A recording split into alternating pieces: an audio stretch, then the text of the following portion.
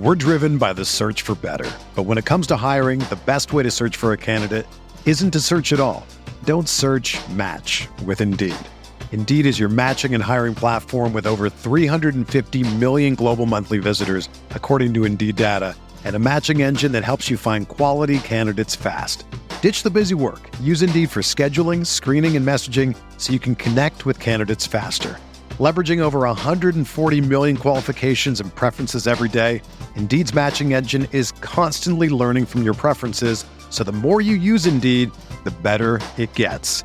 Join more than 3.5 million businesses worldwide that use Indeed to hire great talent fast. And listeners of this show will get a $75 sponsored job credit to get your jobs more visibility at Indeed.com/Blue Wire.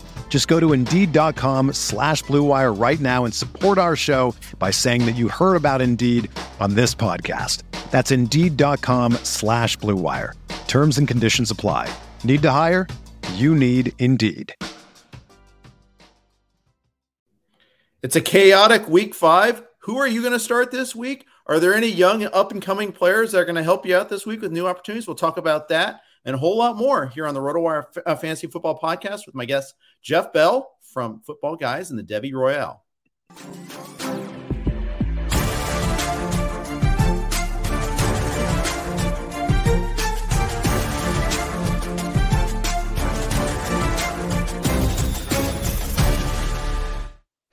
Hey everybody, welcome to RotoWire Fantasy Football Podcast, brought to you by No House Advantage. My name's Jeff Erickson. I'm here with Jeff Bell from footballguys.com and from the Devy Royale. Did I get that right? Is that how you pronounce it? That is correct. Yes, the Devy cool. Royale. So, it's and we have big news on the Devy Royale. We're actually becoming the Football Guys college football show. So we're moving things over to Football Guys. So we're going to keep a Patreon, and we're going to have content coming out still through that Devy Royale brand. But our podcast, our main show, is going to be the Football Guys college football show. We just announced that last night. Nice. Very nice. Yeah. I used to play a ton of college fantasy football. And then life got in the way. Bandwidth, we were talking before we started recording that I coach a lot of soccer. AYSO also stands for All Your Saturdays Are Occupied. Yeah. So I had to make a choice basically, and I still try to watch as much as I can. But there's so much to cover that you really have to be all in on it to do it right. And I can't do that anymore, but I love college football, love college fantasy football. You're in Columbus. Of course, you're in the hotbed of college football there. One of the hotbeds, at least. I grew up in Big Ten country. I'm a Big Ten guy myself. So it's very cool. I love the stuff you're doing there. And I love that, we get to talk about this from a lot of different angles. One of the things about fantasy football that I love is there 1,000 different ways to play it now. A lot more than when I started back, and we started the company in 97, when I started playing in the early 90s.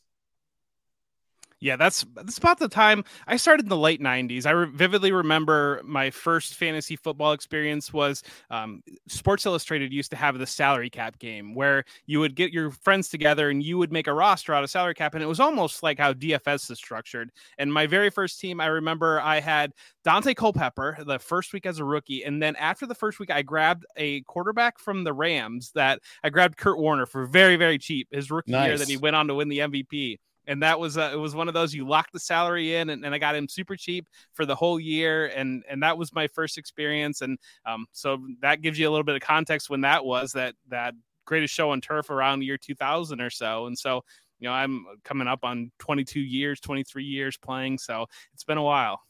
It's awesome. It's awesome. I used to play in this 16-team college league where we used every conference, not just the Big Five or anything like that. We had a recruiting element, so you could bid one of your draft picks. Actually, it was a 24-team, 16-round. That's right. I got to get it right.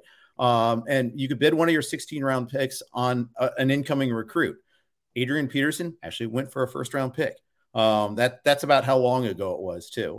But it was awesome. It was really cool. And I started playing with some people I met like in an ESPN chat room, like ESPN.go.com, basically, to go how long ago it was. And that's how we communicated there. And, we'd score someone built out this website and we try to report scores and all that as best we could.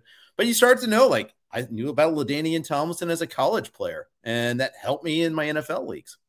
You do. Yeah. You get a leg up, and that's what I've always preach that, if you play Dynasty, then you should at least have a little bit of Devy just so that you kind of see those rookies coming in. Or if you are only a redraft player, like trying out Dynasty gives you a leg up on those rookies, because we see so often in redraft leagues, that's where a lot of the value comes from, is those rookies that hit, Jamar Chase last year, Justin Jefferson 2 years ago, Chris Olave this year, those guys that you get a discount on those guys, and then they turn into top 12, top 24 wide receivers, and you're locking them in at a discounted price. And so I think there's so much value to be gained, whatever you prefer playing fantasy football, and trying different game modes and just getting your toe in that water just to kind of change your eye line a little bit.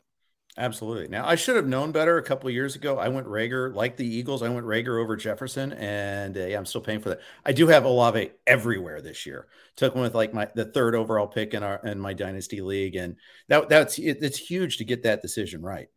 Yeah, I've got a lot of Olave. I've got a lot of Drake London. I've got a lot of Garrett Wilson, but I've really been loading up for the 2023 class. And that's the one coming up with CJ Stroud coming in, Jackson Smith and Jigba, Bryce Young, Bijan Robinson.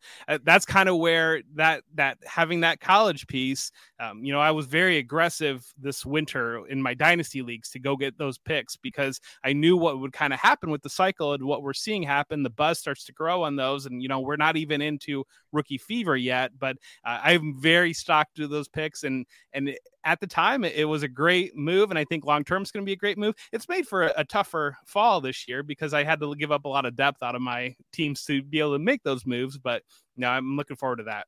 Right, and there's always that temptation. Okay, I'll trade for that pick this year. I'll trade my next year pick for this year. I'll gladly pay you Tuesday for a hamburger today. And I want to get that guy. Yeah, I want to go get this. I want to get some infusion of youth into my team. And then you look next later. I have the second overall pick, but I don't have it. Oh no. Yeah, that's the killer. Yeah, no, I'm very, very cautious about trading future picks, and that's the way I like to play. I think that, seconds I'll give out. Like, I have no problem giving seconds, but I always like to try to roll everything up when I'm playing either in a redraft league or in a dynasty league. I'm always trying to roll those assets up. And so how can I turn my second into your first just by giving some other things on my roster? And that's kind of really how I like to play. But yeah, I've been fortunate so far to avoid that position where I'm handing out the 101, but I am in a couple of leagues where I have the picks that are currently looking like the 101 from other people. Nice. That's awesome. So for those that aren't familiar, the difference between Devy and Dynasty, can you explain that real quick? So Devy is really just kind of that extra step. And so Dynasty, if you play in Dynasty leagues, you have your draft picks and that's all well and good.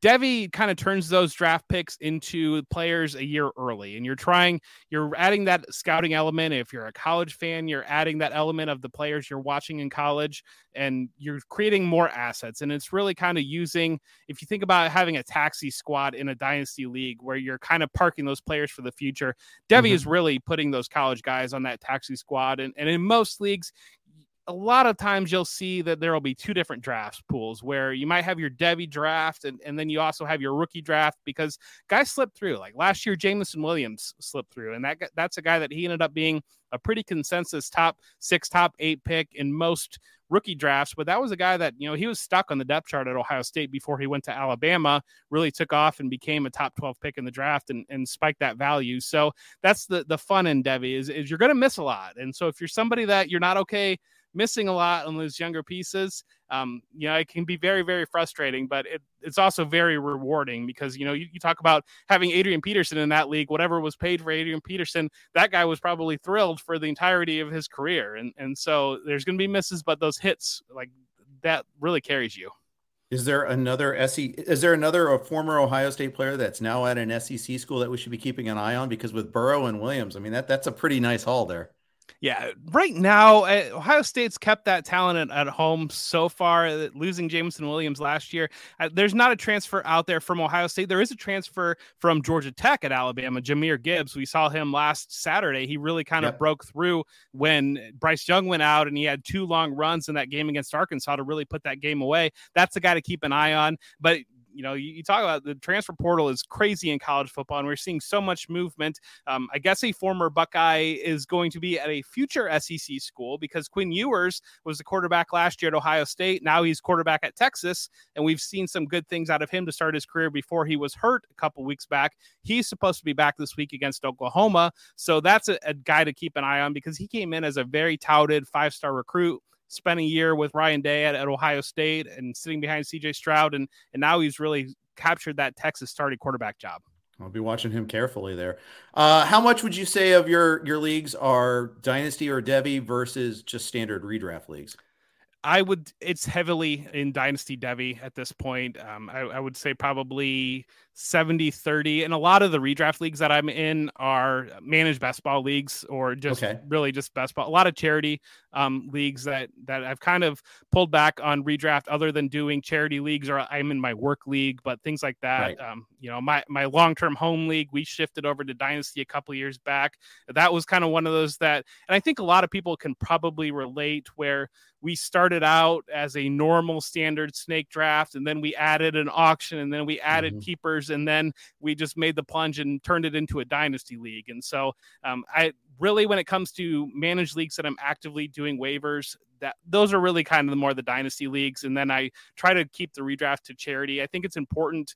There's just so many important elements in that, being able to give back through charity, getting those connections, but also like keeping your eye line on the redraft because, I'm in ECR, so I'm submitting weekly ranks to Fantasy Pros for redraft and keeping an eye line and actually playing in those leagues, I think gives you a lot of valuable, actionable knowledge that you can use.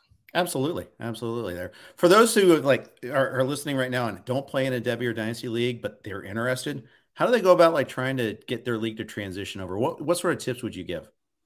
So use Sleeper.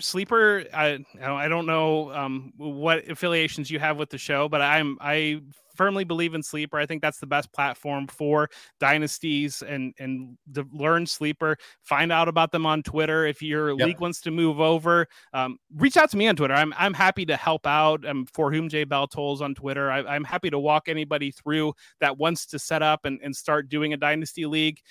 Really kind of figure out the settings and ask through networks and different things on how to really get it set up, because that's going to be the most important thing. And once you got it set up correctly, and most leagues are going to do super flex leagues, and you're usually starting 10 players, and your rookie draft's going to be about 4 rounds usually, and just kind of those types of things, because the rosters are going to be much deeper than what you're used to if you're just coming over from redraft.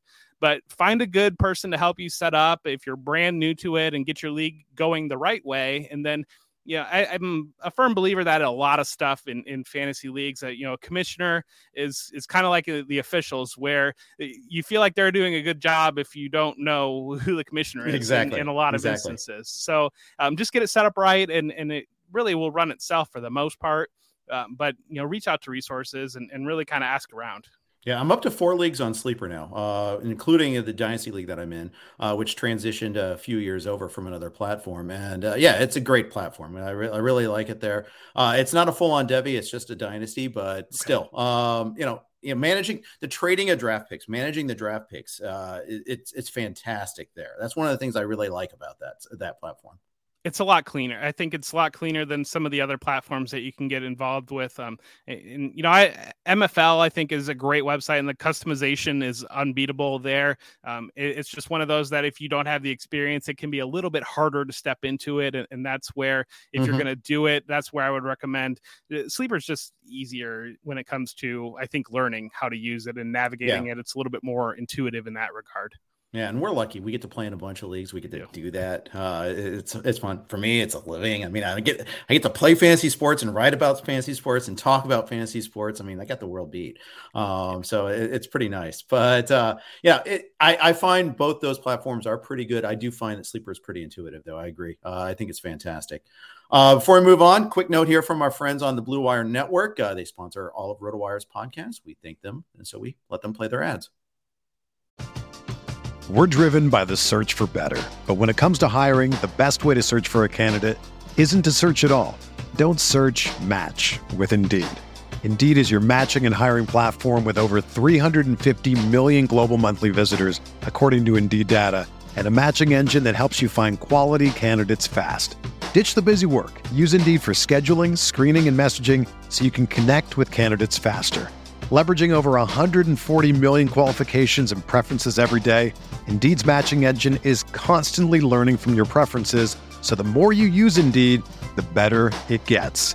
Join more than 3.5 million businesses worldwide that use Indeed to hire great talent fast. And listeners of this show will get a $75 sponsored job credit to get your jobs more visibility at Indeed.com/Blue Wire. Just go to Indeed.com/Blue Wire right now and support our show by saying that you heard about Indeed on this podcast. That's Indeed.com/Blue Wire. Terms and conditions apply. Need to hire? You need Indeed.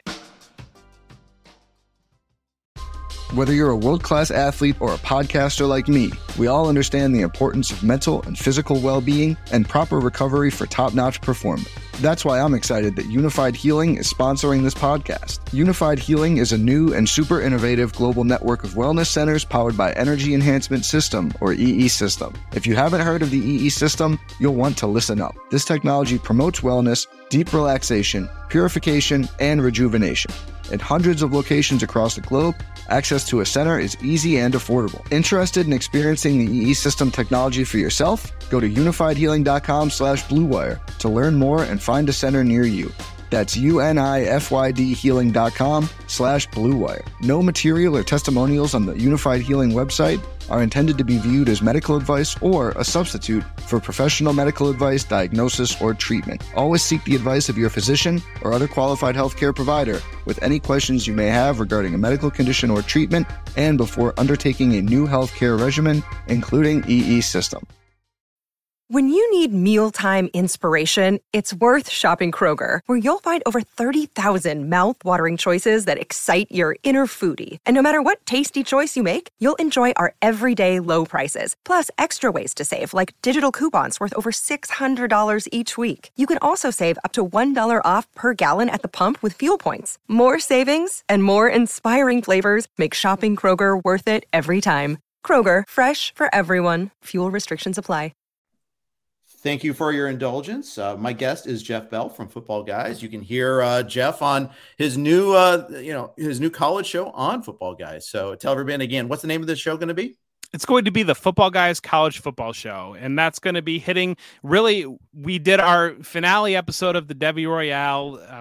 That would be in your podcast feed, and if you want to go back and you want to hear, we really structure that, and we dive into we kind of break that into 3 seasons. And part of the year we talk about rookies coming in, and then once the draft happens, then we kind of shift towards the next year and doing a Devy aspects through the summer and kind of giving previews and giving a heads up on that upcoming class. And then during the season, we really dive in weekly. It becomes a weekly college football show where we're hitting on all the hot button topics that are going on that week and whatever might be bubbling up in college football, with a lens towards Devy, but it really is kind of just a college football conversation show during the season. And so if you want to find old episodes, the Devy Royale, moving forward, it's going to be the Football Guys College Football Show, and that's going to be available on the Football Guys YouTube page. And then it's also going to be available in podcasts, whatever you might use. Fantastic. So as someone who is big on the dynasty and the Devy aspect there, you're attuned to young players, especially once they hit the NFL.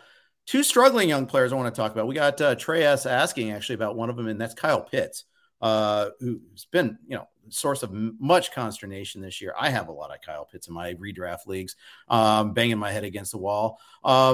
What's your take on his setup, his situation, and his output so far this year?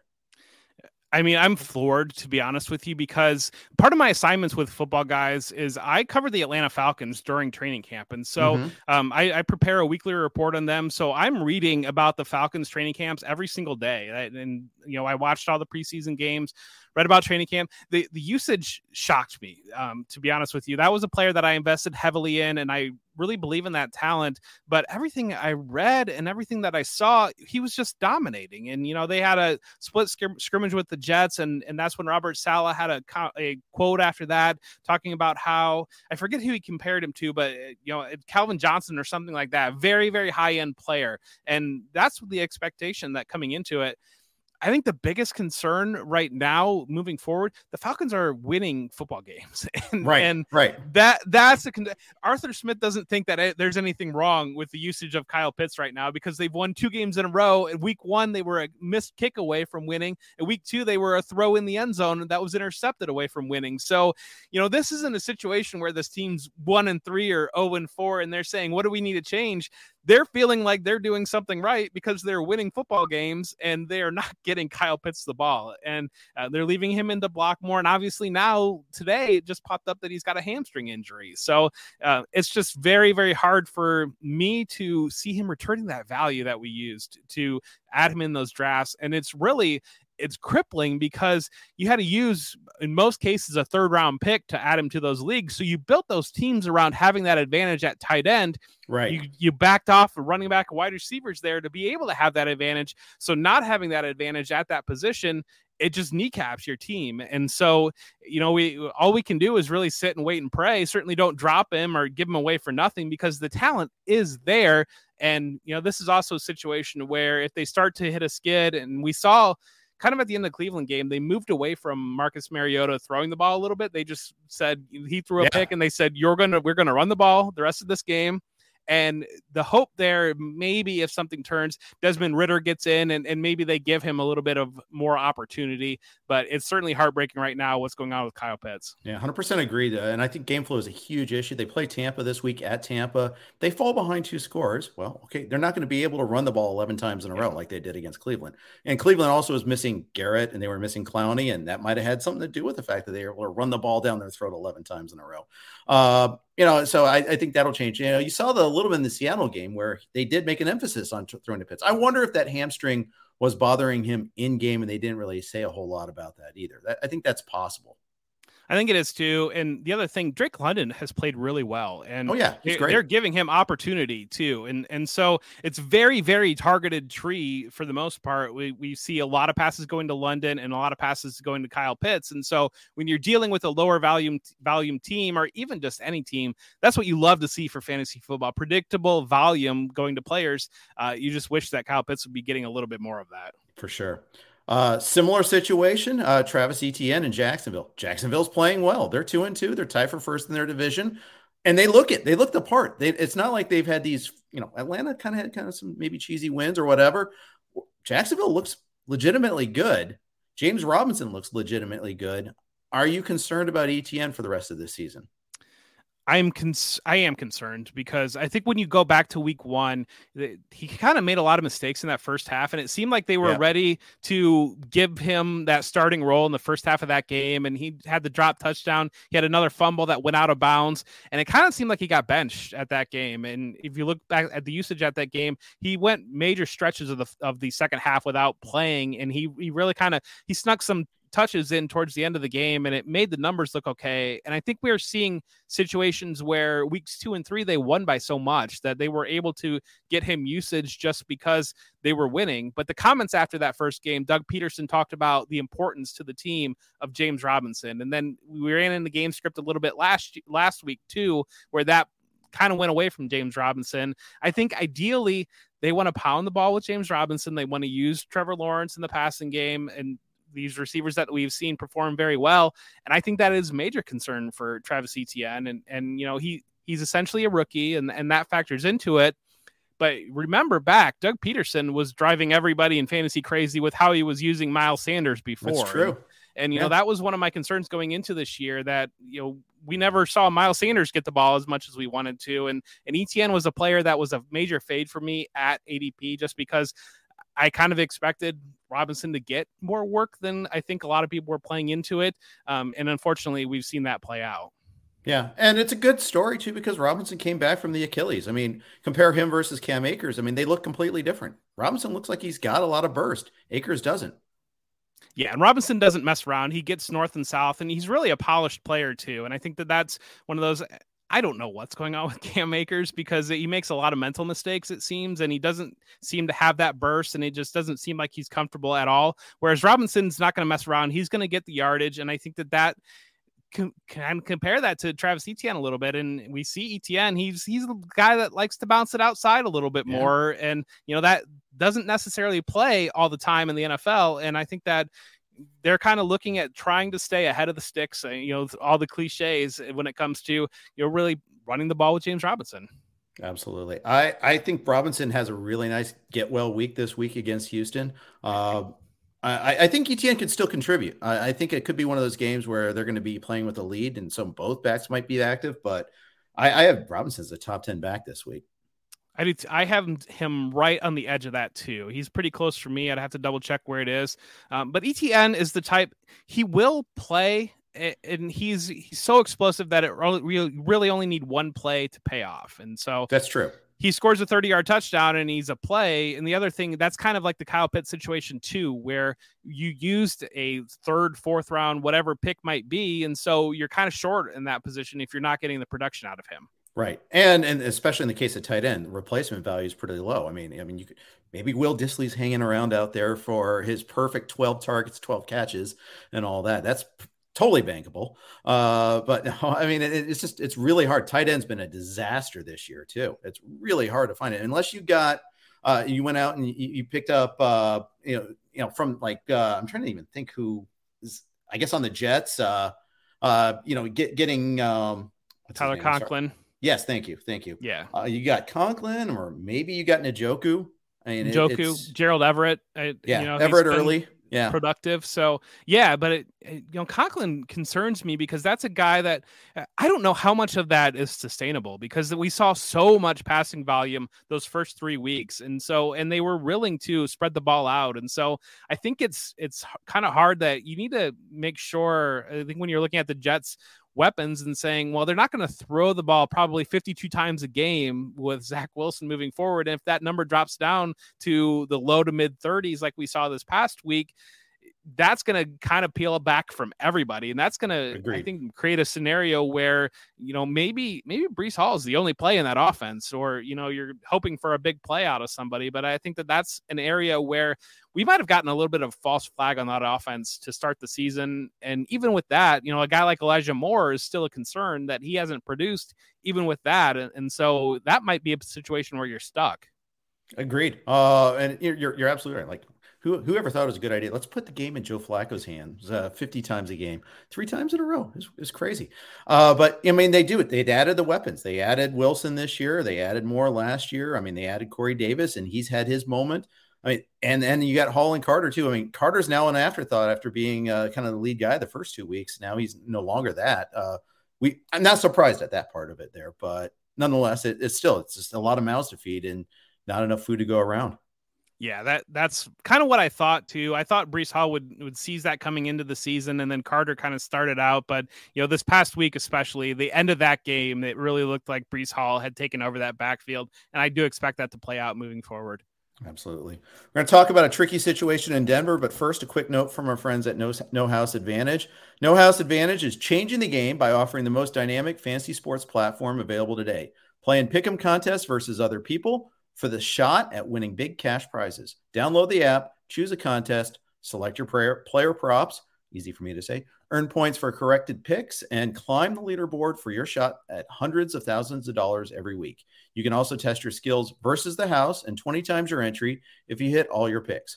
Bet on up to 5-player prop over-unders or individual player matchups across every major sports league, including the NFL, NBA, MLB, PGA, MMA, and NASCAR.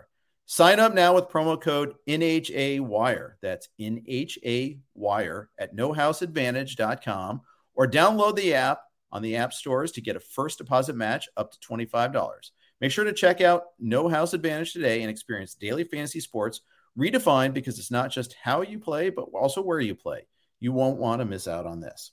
I'm here with Jeff Bell from footballguys.com. The Denver Broncos had a big loss. They lost Javonte Williams. We are all hoping this was going to be the big ascension year. It was pointing in that direction. Melvin Gordon gave up a fumble 6. He's had lots of problems lately. Now, all of a sudden, he's a feature back, and we're starting to look, at least that's according to their offensive coordinator there. The alternatives are Mike Boone, or, they just got Latavius Murray off the taxi squad from the Saints. What are your thoughts this week on what do you do Thursday night with the Denver running back situation? I think the short week is going to bail you out a little bit, because I think they're going to have to kind of feel like Latavius Murray is not going to immediately step in, I wouldn't think, and have a major role. And I think that they are going to rely on Melvin Gordon because they need to get this thing rolling. And so, there's a long history between Melvin Gordon and Russell Wilson are very comfortable with each other. They go back to Wisconsin days, so they know each other pretty well. And I think that that's going to play into it long-term moving forward.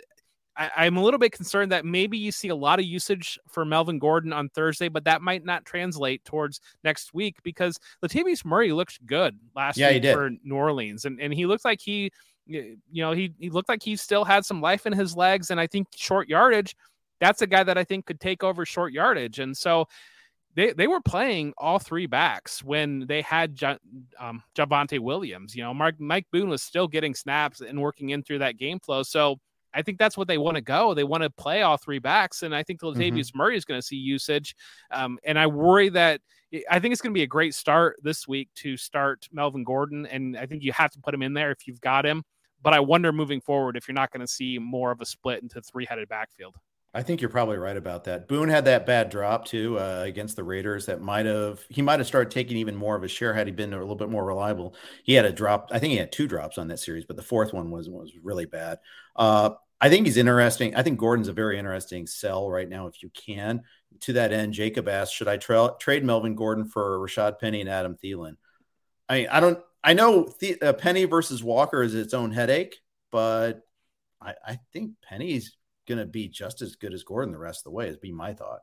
I think so too. And Adam Thielen has really performed well the last couple of weeks. And, he has. Every year we kind of go into the season with Adam Thielen of like, is this going to be the year that he loses it? Because you don't see very many 32-year-old productive wide receivers. But he's got it this year still. And so that would be a move that I'd be comfortable doing because we're walking into buys here. And so if you're able to plug Thielen in there and he's giving right now that like low end wide receiver 2 production, even a little bit better the last couple of weeks, and that can really buoy you in moving in through the buys and help round out your roster. And I think you're exactly right. I don't think you're going to lose a lot off Melvin Gordon to Penny. I think that's a good move for Gordon because if we do get a reveal on Thursday night that he's not what we're expecting, that value is going to sink. But at the same time, that goes the other way. If he's the feature back and he looks like old Melvin Gordon, that value is going to spike on him on Thursday night, being in that island game. Yeah, I think so too. Since this is all about Wisconsin players, let's talk about Jonathan Taylor, already ruled out for Thursday night. Who do you like? Do you like anyone to take over? Do you like Hines to take over? Do you like Deion Jackson? Anybody in that Colts backfield? I'm intrigued by Deion Jackson. I think it's going to be Nyheim Hines, and Nyheim Hines is certainly the play. And hopefully we see a little bit more passing usage, especially in PPR leagues. I think they're going to be a little bit creative in getting the ball. I thought it was going to be Deion Jackson because he was the only other back that they carried in through the season, but it kind of sounds like they like him more for that special teams. And it's kind of the thing we're kind of seeing in San Francisco where Jordan Mason is a guy that got a lot of preseason buzz, and it's, Elijah Mitchell goes down, Tyrion Davis-Price goes down, and you think like, okay, maybe they're going to give Mason a shot, but it seems like they're just willing to bring Tevin Coleman, Marlon Mack, whoever off the street and keep him in that special teams role. And it kind of sounds like Philip Lindsay is going to be that same type of thing where, maybe he's the change of pace and maybe they're more comfortable keeping Deion Jackson in that role that they've had him in, serving in special teams, and maybe he touches the ball a little bit. But I do think that Nyheim Hines is going to be the play there, and especially in PPR leagues. I've got him ranked pretty regressively in PPR leagues as, a middle towards the back end of an RB2 because I think that it's easy in PPR to kind of goose those a little bit with running back that's going to catch passes.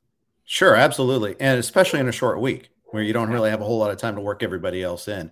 I have to say, this week with all the running backs that have opened up, whether it's, Hines hasn't really been available. I saw one league where I had him. He was available out of like 20, but my dog really hates these running backs this week too, apparently. But whether it's, Deion Jackson, whether it's Algier, whether it's Caleb Huntley, I haven't been too aggressive.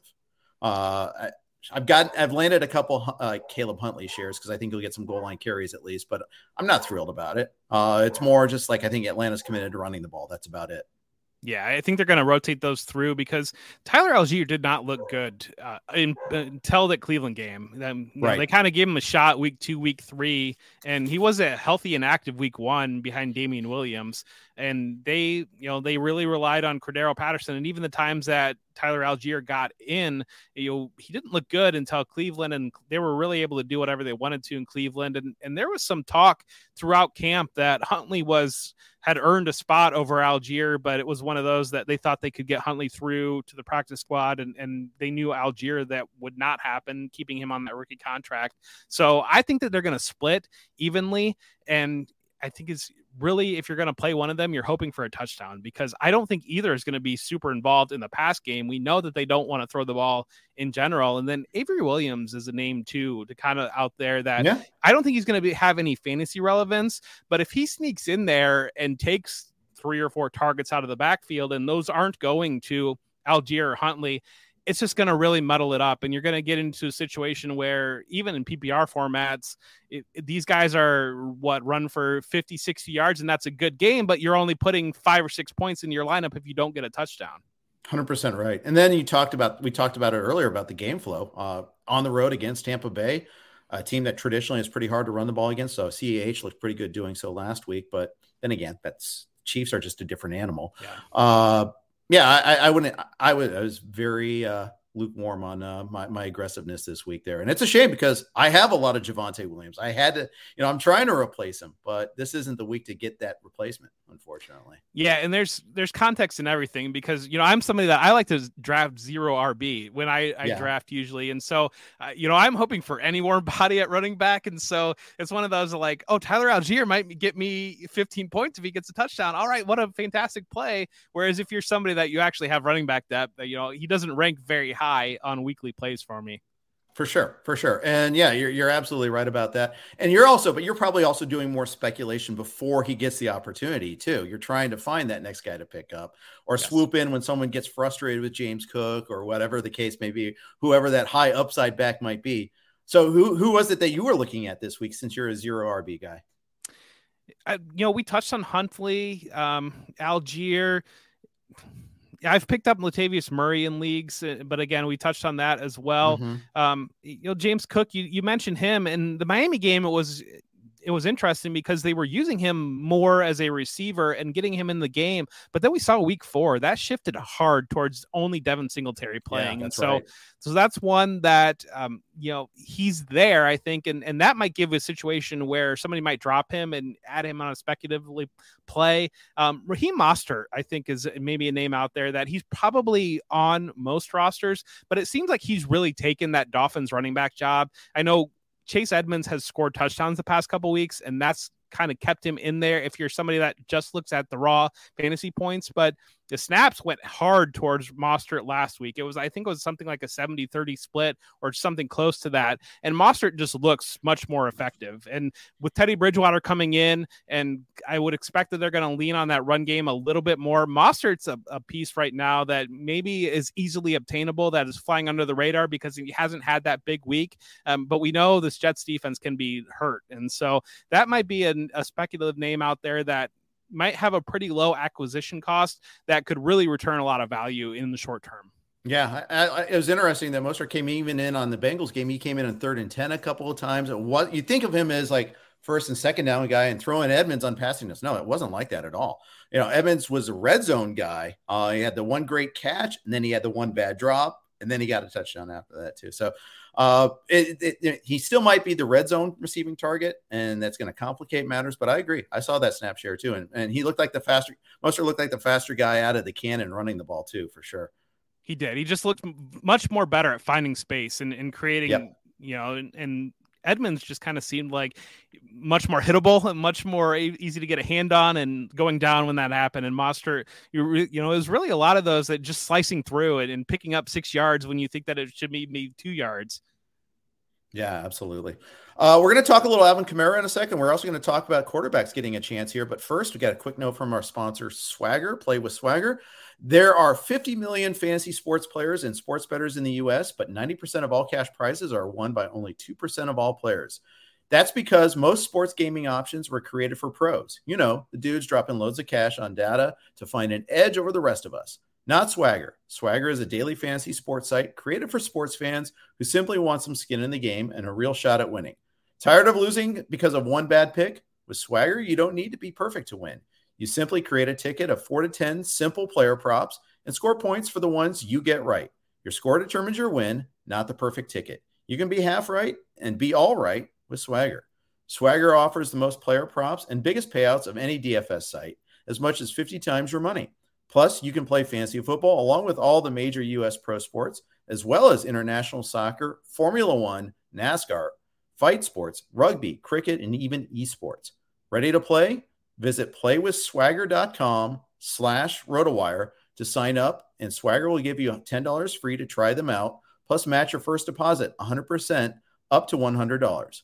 Swagger, daily fantasy for all fankind. I'm here with Jeff Bell from Football Guys. Kenny Pickett is the first of the rookie quarterbacks to get a start. Not the first to throw a touchdown pass, but the first to get a start. Unfortunately, he draws the Buffalo Bills in Buffalo this week. This is about as bad as it gets.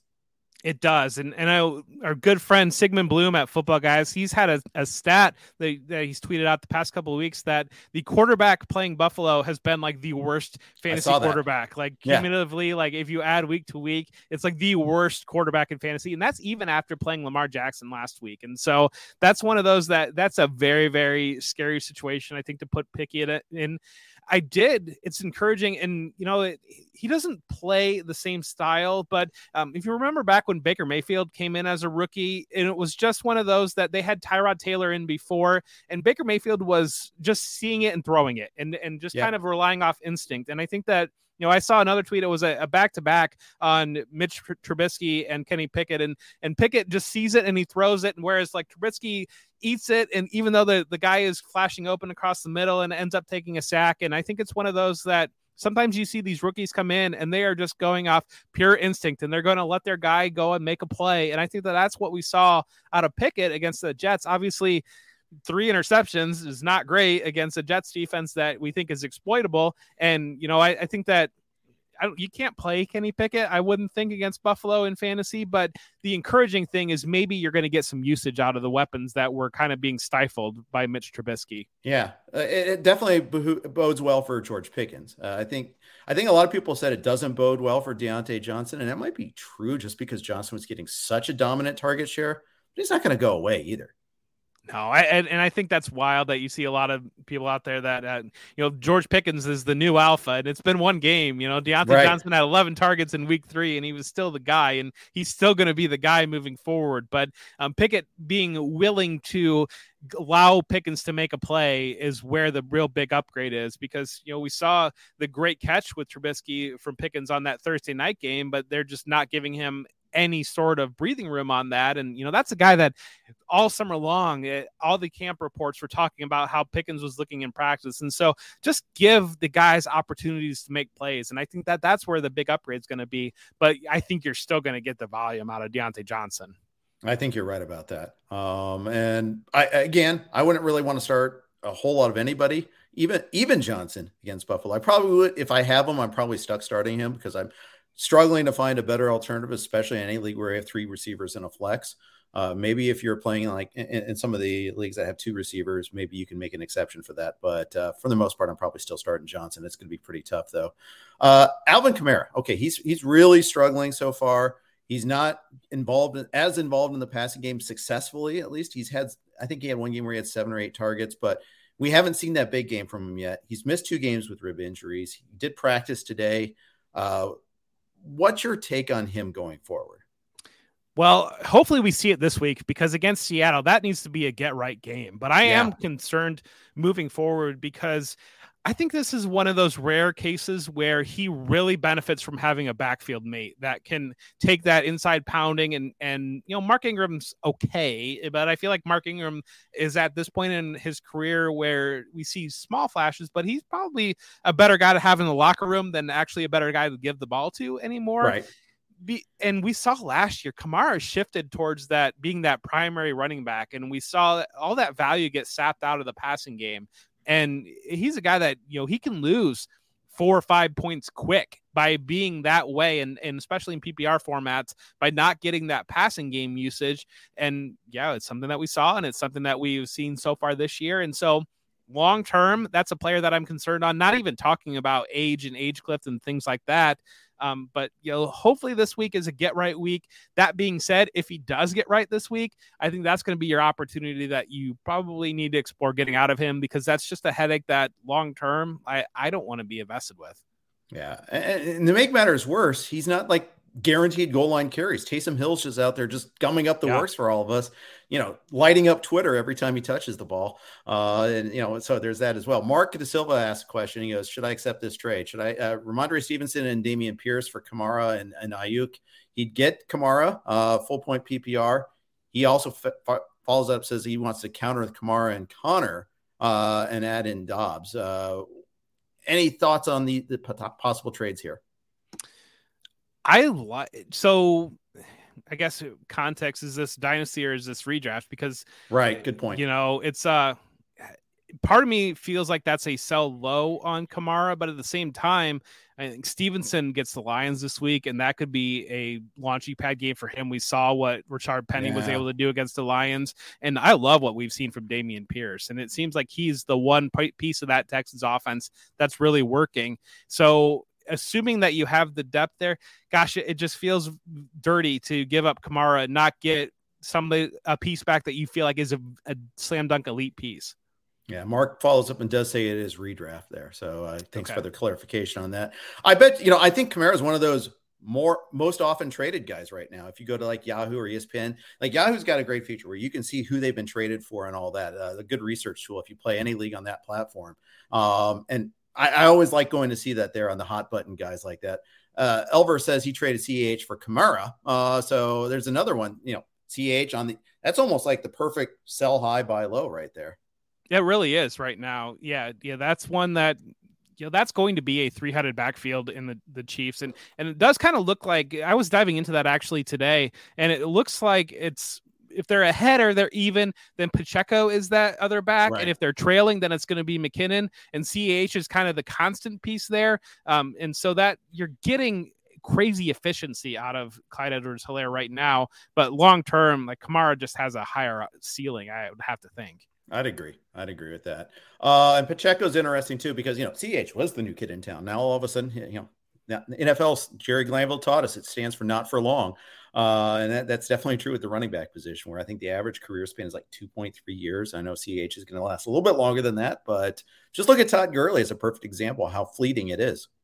Yeah, and Pacheco is a guy that I love going out and getting, because we've seen that explosion there, and he hasn't had a big fantasy game. Week one, kind of, he had 60 some yards and a touchdown, so we kind of saw it. Then last week we had 60 yards, and that was in an island game, so it kind of raises the eyebrows a little bit. We saw nothing weeks 2 and 3, but he's in a position that if McKinnon or Clyde Edwards-Helaire were to miss time, this is one of those that he could spike some value and be used weekly in a very explosive Chiefs offense. And, the ceiling is really untapped there. And I think it's a guy that if you're in a league that people aren't paying super attention, or just kind of looking at box scores and seeing, well, you got me 6 points one week and 2 points one week and 1 point the other week, then that might be one that they'd be like, I can let him go, even as a throw in on a bigger deal. And that could really be a league winner down the line if things break right for him. Absolutely. I like trades like this, especially this time of year before we hit the bye weeks. Before the full attrition kicks in. And we see this with rookie running backs all the time. I think now's a great time to go trade for Kenneth Walker, even though I love Rashad Penny. I have a lot of love for Penny because I think he's one of those guys that there's a subset of people that are never touching Penny again. I'm never going to draft him again. Look, they used all this draft capital on Walker. Well, they spent a first-round pick on Penny. It's like they did that with him. And we saw what happens when he's healthy.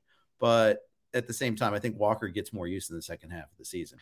Well, in that Seahawks offense, that is a little bit more room to breathe, I think, than kind of what we expected. Geno Smith's been better than what we expected going into there, and they've gotten really good play out of the two rookie tackles that they drafted, the right tackle, the left tackle. I think Cross was the rookie that they took in the first round, and I'm blanking on the guy that they got later, but they both performed well. We know with those receivers, there's going to be there, and that could be a situation where if Penny gets injured or maybe he gets traded, and that's kind of what I've kind of looked at it because he's in a contract year, and that Seattle has to feel good so far about how their season's gone. But at the same time, I don't know, being realistic, are they expecting to make the playoffs or make a playoff push where if Petty's going to play like he did last week and he starts to stack a couple of those games up and we see attrition of running backs across the league, that could be a situation where in a contract year, they can recoup some draft picks for him, go out there and play Kenneth Walker. And, it kind of reminds me of, remember back Nick Chubb's rookie year and where Nick Chubb wasn't doing much. And he was kind of stuck behind Carlos Hyde.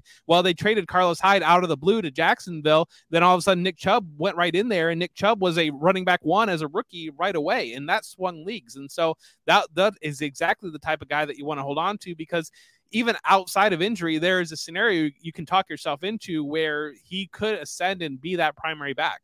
Yeah, I think they'd have to go like 1-4 over the next 5 for that to happen and fire Pete Carroll, because the problem is Pete Carroll. He's never going to be in that, okay, we're in development mode. He's not that coach. Yeah, and I don't really blame him. I mean, the way that Geno Smith has played, and the conversation that's kind of coming out of that on Geno Smith is doing what we want him to do and what we're coaching him to do. The last guy wasn't necessarily doing that. It kind of seems like that's the vibe, and I do think that there was probably a situation where we've seen enough for Russell Wilson that he kind of seems like he's an interesting personality, and that locker room might have just been done with that and be ready to go with Geno, and you might see some of greater than the parts with that team moving forward.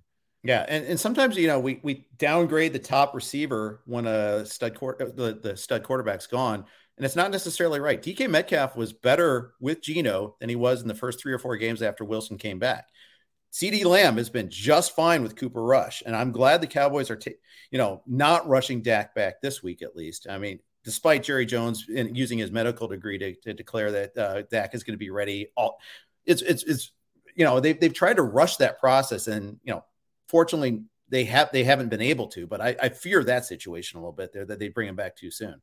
Yeah, and those are the type of receivers that we should be going in okay with. Backup quarterbacks, a bigger guy that you throw the ball around him, he can go get it. Whereas in Carolina, we see DJ Moore. It might be a player that relies on timing a little bit more, and that timing's not there with Baker Mayfield, so he's not able to excel or even perform up to standard. But I completely agree on that, and I think it makes it a little bit. Cooper Rush being 3-0 allows you to make sure that Dak's arms or hand strength is all the way there. Whereas maybe before, if you're in a situation where it's Jerry Jones and you're sitting at 0-4 and your backup quarterbacks got you that point, maybe Dak's thumb might be a little bit stronger, quicker than, you would expect to see. Who needs to grip a ball anyhow? Yeah. It's very overrated these days. We'll talk about a couple other problem rankings and problem guys in a sec, but one last note: football is officially back on Monkey Knife Fight with all the NFL action you're looking for. And if college football is more your speed, they've got plenty of that too. On Monkey Knife Fight, there's no sharks, no salary caps, and no math. It's just easy to play, easy to win, daily fantasy player props. Join now at monkeyknifefight.com and you'll get your first game free. Then use promo code RWNFL to get your first deposit matched instantly up to $100. So what are you waiting for? Join Monkey Knife Fight today. Here with Jeff Bell from Football Guys. Jeff, I want to talk about a couple problem players. I want to get your take on them and what you're doing with them this week and in the future. Najee Harris. I've gotten so many questions this week. What do I do about Najee Harris? What do we expect of them? This offensive line is a problem. Your take. I'm ranking him at 19 this week. That back end RB2. I think you hit it. That offensive line is a problem. He's injured. Whatever is going on there. We've seen some screwy reporting with injuries. I feel like this year where it was like initially it came out that it was a 4 to 6 week injury, and then all of a sudden, like by Thursday, he's full practice, perfectly fine apparently. But we are seeing too. They're using Jaylen Warren a little bit too, and that been the one thing that Mike Tomlin has always had that bell cow back. Like last week, it was a 75-25 snap split, and they've talked about they wanted to use another back to spell Najee Harris, and we're seeing that play out. And really the buy-in on Najee Harris coming into the season was that he was one of the very few bell cow backs unquestioned in the league. And so if you're not getting that, and that passing game is going away a little bit, because it doesn't seem like, just from what we've seen so far with Kenny Pickett, he's going to get the ball out and he's going to go vertically with the down the field with the ball. And he's not Ben Roethlisberger last year, where Ben Roethlisberger knew that, okay, Najee Harris, he's going to have to be the outlet on this play. I'm going to have to just get rid of it and go to Najee Harris on that play. And I don't think you're going to see near as much as that. And you add everything up, and even it's one of those that I've got him at 19 and I feel like I want to move him lower, but it feels like, how can you move him lower than that at some level? Yeah, that at least he's going to get there on volume. You think maybe that's the case. And I think I have him 16 or 17, but I'm with you. I'm Joe Mixon and Najee Harris are both buried for me this week. And, Mixon, the Bengals can't run it, do anything at a short yardage. And this dates back to last year, even, when things were going well, they had a real problem on 3rd and 1, 4th and 1. They're running weird toss sweeps on 4th and 1. Stop. Don't get rid of that play, please. But I don't know what to do with Mixon either. I don't think he's the problem. I think it's the offensive line.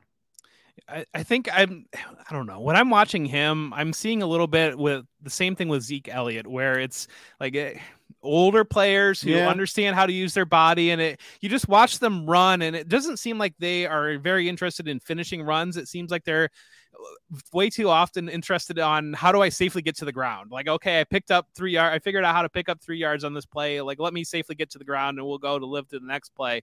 And it just kind of seems like it's one of these things that you see with backs. And I think that guys that get paid, I don't know, we're wading into dangerous territory here, but you lose that little bit of an edge, and you're not finishing runs. And if you're not finishing runs, then you're not breaking through those tackles and breaking big runs. And that's what you're seeing, I think, both with Ezekiel Elliott and with Joe Mixon so far, is there's just not, it doesn't even feel like he's one tackle away from breaking it. It's just like, he's just going to go down. It's far too often. And kind of play it safe. It really seems like, and the scary thing is there's no complement there in Cincinnati either. And so had they drafted a rookie that maybe was pushing Mixon, but also able to make some plays too at the same time, we might be in a little bit different scenario. But when Samaje Perine is the guy that you're bringing in to spell, and I think that everybody is probably about frustrated as can be with Samaje Perine, especially if you're a Bengals fan.